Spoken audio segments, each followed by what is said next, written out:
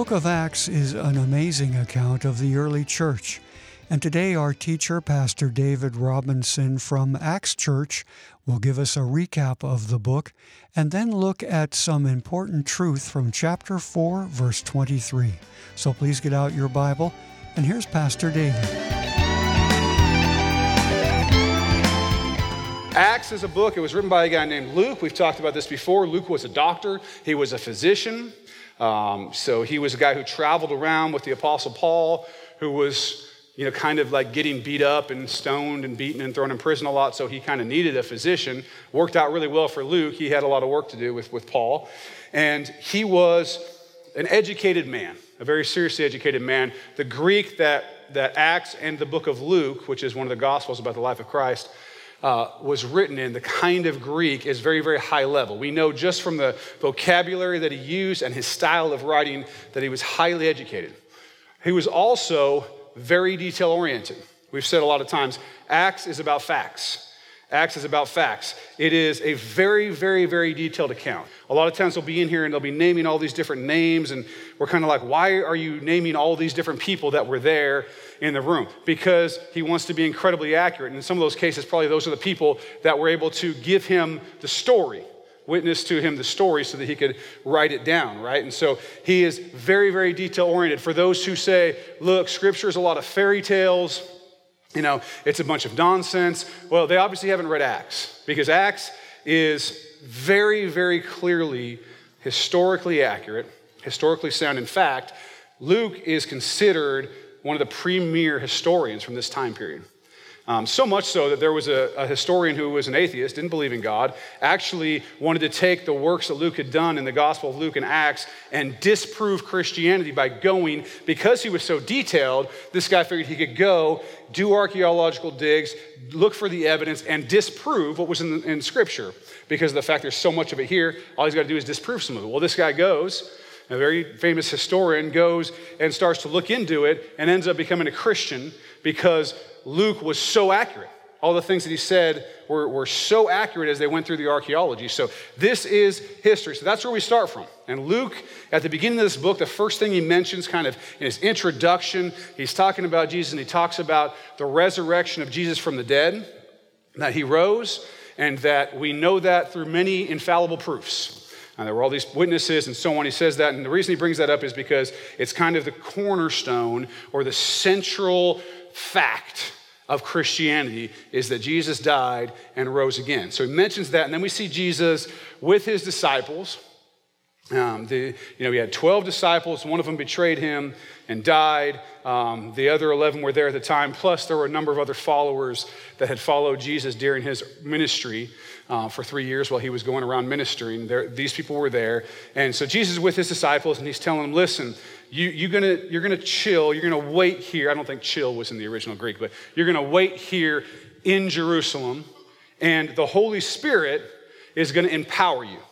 And when the Holy Spirit empowers you, you're gonna be able to do some stuff. And so they then say, well, but wait, is this the time now, finally, that you're finally gonna go zap all these Romans and get rid of them and let Israel come back into its kingdom? See, that's what the disciples, even after all this, even after the death and the resurrection of Christ, even after he told them time and time and time again that he had come to save their souls, not their physical, political issue that they were dealing with the Romans, even though he said all this, they're still in this mindset, he's the Messiah, he's gonna come and take over the kingdom. And Jesus says, no, I'm not doing that right now. The Holy Spirit's gonna come. I want you to stay here. And what you're gonna do is you're gonna go from right here in Jerusalem. These guys weren't from Jerusalem. They were from Galilee, which was north quite a ways. But he says, right here in Jerusalem, you're gonna start witnessing to me, teaching people about what you've seen, right? Through the power of the Holy Spirit, you're gonna be doing these great works. You're going to talk about the resurrection, that you've seen me alive after I was dead. You're going to teach people to obey me. That's what you're going to do. And what's going to happen is Christianity is going to start here in Jerusalem, and it's going to go to Judea and to Samaria and to the ends of the earth. So kind of in concentric circles from Jerusalem, we're going to take out, and Christianity is going to start to grow. And as we go through the book of Acts, we'll see that's exactly what happens. And in fact, basically the entire Roman world was evangelized within a relatively short period of time, starting in Jerusalem. Then Jesus ascends to heaven. These guys wait in Jerusalem. And some days later, not very long later, the day of Pentecost comes. The day of Pentecost comes. And the day of Pentecost was a feast. It was a festival that the Jews did every year. And when they would have it at Jerusalem, where the temple was, this was kind of the central place of religious life for Jewish people. They would come from all over the world into Jerusalem to celebrate the Feast of Pentecost. So there were all these people from all over the world, and they're in Jerusalem for the Feast of Pentecost. On this day, the followers of Christ are sitting in a room praying, and the Holy Spirit comes down, and it sounds like rushing wind, and it looks like they have fire like over their heads, okay? And they start speaking in different languages. These guys are from Galilee, kind of out in the country type way. You know, they're not urbanites from Jerusalem. They're kind of bumpkins, okay? Think Southern accent, right? Something like that. They're out in the country. They're country folks. And they're here now speaking fluently in all these different languages from all over the world. And people are going, whoa, these guys should not know these languages. This is a miracle of God. And while some people mocked, in fact, Peter goes and gives a sermon, talks about that Jesus died, that he rose again, and 3,000 people become followers of Christ on that day, on the day of Pentecost. So there's 3,000 people. They're now following Christ.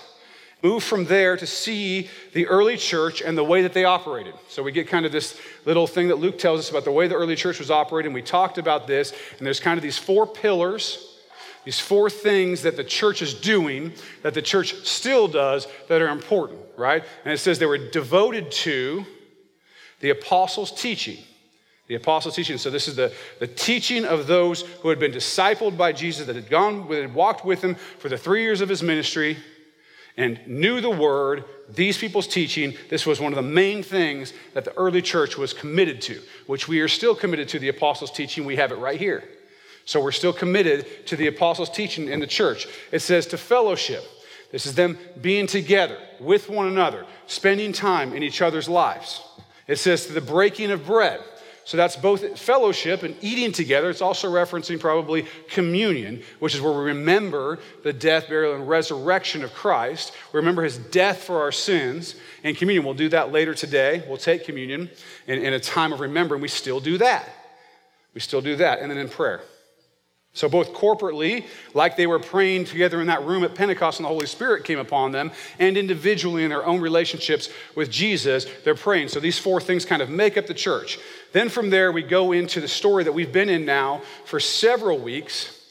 And in this story, you got Peter and John. These guys had been fishermen. Jesus had come and made them disciples. They followed Jesus. They walked with him for 3 years. They were a couple of the disciples that were part of Jesus' real inner circle, even within the disciples. These guys are going to the temple.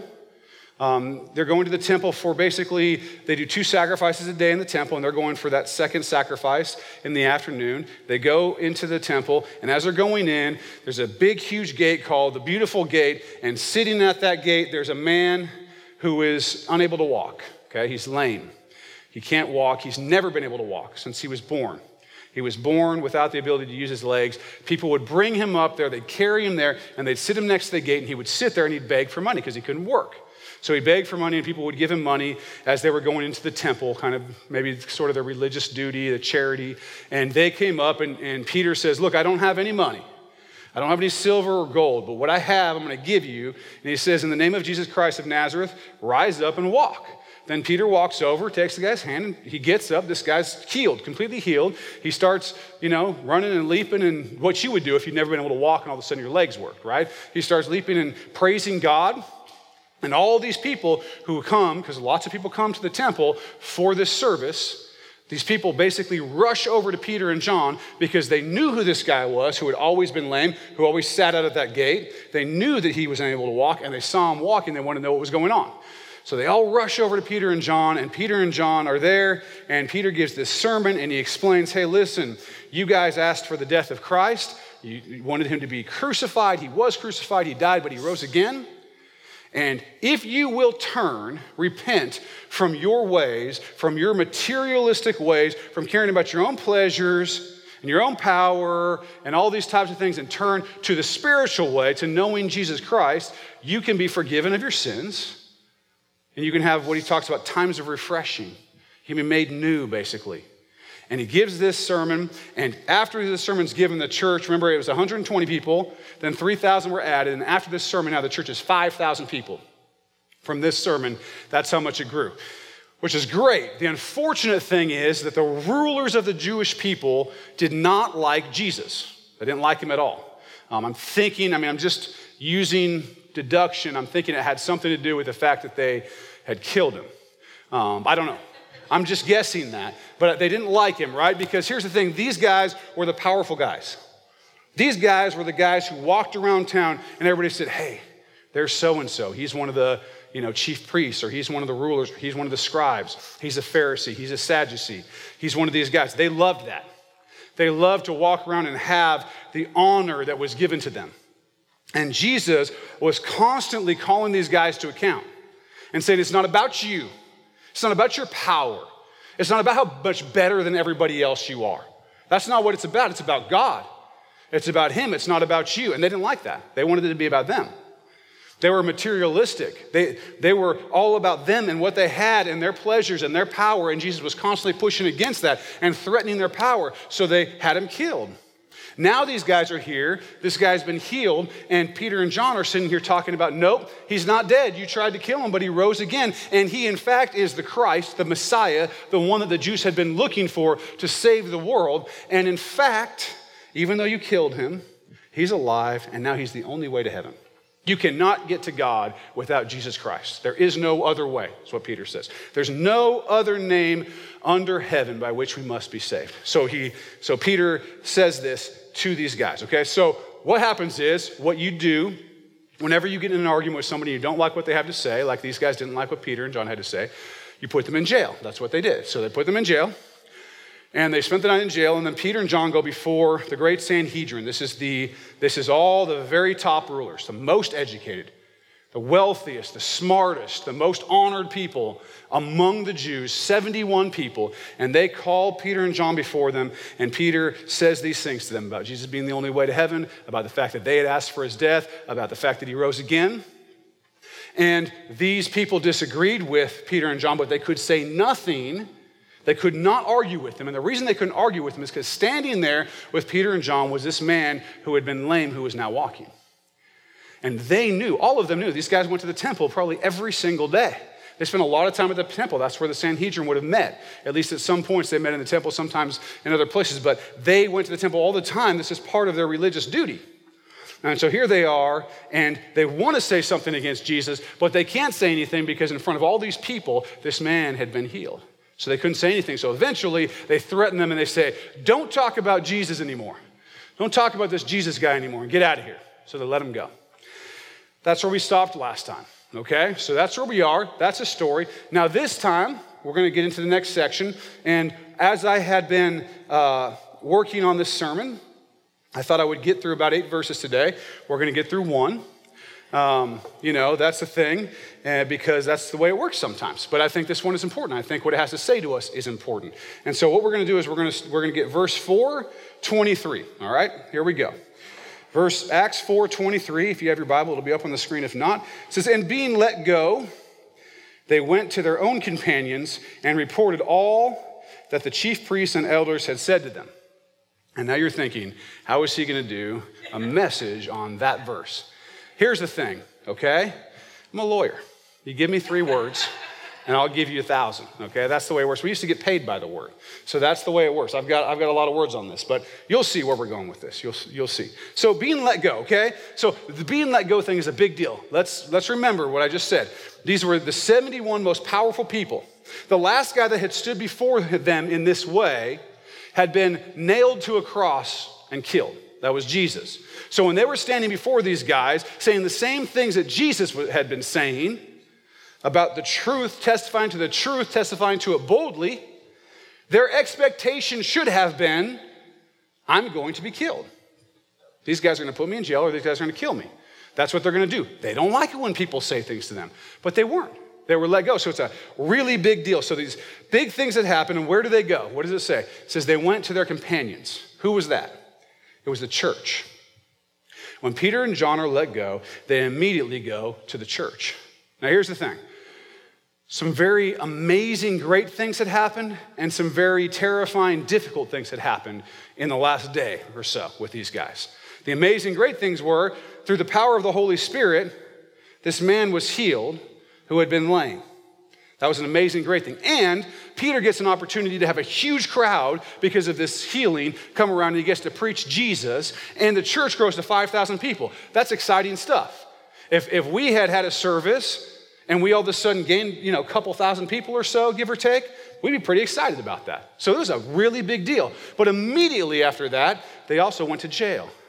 And then they were called before the Sanhedrin. So great things and difficult things. And their first thought as they get out, as soon as they're let go, they go to the church. They go to the church. So let's think about this for a second. I want you to think throughout this message as I'm talking, when great things happen, when difficult things happen, where do you go? Where do you go? Who do you need to tell? Who do you go to?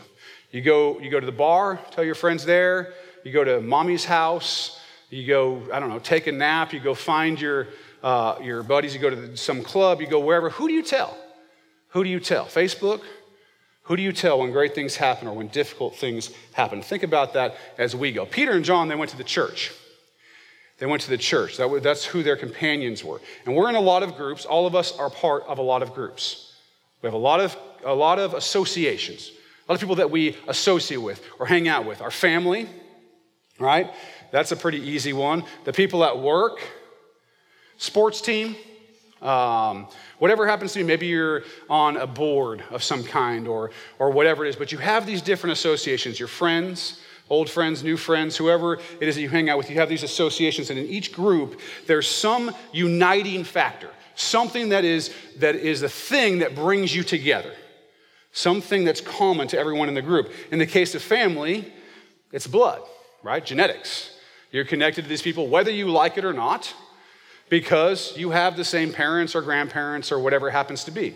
That's your family connection, right? At work, you're connected to people because you're part of the same company. You work for the same company. In fact, the word company means group of people, right?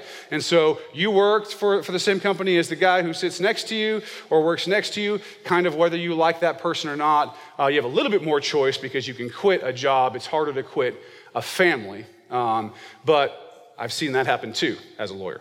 That's rougher. But you are connected to these people at work because you work together. Then you have the other or the more common associations. The more common associations, and those are based on either common interest or experiences. So the friends that were on your street that you grew up with, you may or may not have had a lot of common interests, but you had a lot of common experiences. So they may be lifelong friends because you went through all these times in your childhood together with them, right? Or the people you went to high school or college with, you're sort of together with them, you have common experiences. And then there's a lot of groups where you just have common interests. Like I said, maybe you're in a fantasy football league, or maybe you play a sport, or maybe you're in a knitting club or a scrapbooking club or some other thing like that, right? You're in that because all of you like the same thing, okay? Here's the thing about the church. Here's what unites the church. All of those things. If you think through it, the church is united by each one of those different kinds of things. We're a family. In the sense that when we decide to follow Christ, we all end up having the same Father. God is our Father. He's my Father, and if you're a believer in Christ, He's your Father, right? He's our Father, so we're a family. Scripture talks about God as a Father on purpose. There's an intention. It's intentional that we're thought of as connected in that way as a family. Maybe not by the blood that runs through our veins, but by the blood of Christ on all of us, we're connected as a family. It's also like work, because each one of us, we're working for the kingdom of God. As believers, we're working for the kingdom of God. We're working to see the kingdom of God push forward. We want to see people come to know Jesus. We want to see people helped and ministered to. We want to help other people. We want to help each other. We're working together. We're pushing in the same direction, just like you do with the people at your job. And then as far as common interests and experiences, well, man, we got a lot of that. A lot of that. Our common interest as believers is wanting to know Jesus, wanting to grow in knowing Him and growing in Him, in becoming new and becoming different and maturing and holding each other accountable, right? These are the common interests that we have as believers. This is what ties us together. Rather than, people who like the same show and get online and write fan fiction and comment on each other's posts and whatever because they're into whatever the show happens to be, we're into the Word of God. So that's our interest. That's what we talk about, right? I think ours is a lot less nerdy. That's just my opinion, but that is what it is. But that's our thing. We're interested in the same things. We're studying the same things. We're thinking about the same things. And that's what ties us together. Now, if you think about the church itself, and when I say the church, I'm talking the church, 2,000 years of Christian history, from the time that we're reading about here in Scripture till today, all over the world. If you think about that group of people, think about how diverse it is. There's a lot of different groups and a lot of different people who associate together, but I'm not sure there's one more diverse than Christians. You have every single nation, every single color, every single language, every single background, every single social class, right? We got every single kind of person is within the Christian church. And no matter where you go, no matter how far away it is, if you meet another person who's a believer in Christ, you're like family, just like that. You're fully connected to them because you are connected in all those ways. You're working towards the same goal. You have the same Father, right? And you have the same interests with all these people for all time. So it's a very interesting place. And then we have the local church. The local church is this group of people who are sitting next to you. And when they're talking about Peter and John going to their companions, that's who they're talking about. They went back to their local body of believers. That's all there was at the time. The church had just started. But they went back to their local body of believers, those people who were worshiping together with them, growing together with them. That's who they went back to. It's not as diverse, because if we all spoke different languages and stuff, it would be hard to understand each other. But it's diverse in many ways. The people in this room, everybody's got a different story. Everybody's got a different background. Everybody's got a different thing that called them to be sitting in these seats today. God has called each of you here in a different way, and he wants to grow you each in a different way, and he thinks about you each individually. So there is a lot of diversity, but it's a different kind of group, this local church. These are your companions. These are your partners in life. This is the body of Christ. The body of Christ working together. So where do you turn in your life? We'll learn more in the next episode, but if you're realizing that there's a lot more than you're experiencing right now, come see us at Acts Church this Sunday morning. Meet Pastor David and enjoy the family of folks here that love Jesus and each other.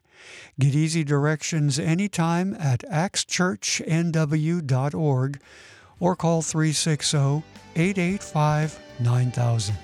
Thanks for listening, and be sure to check out the next episode for more with Pastor David Robinson here on Contemplate.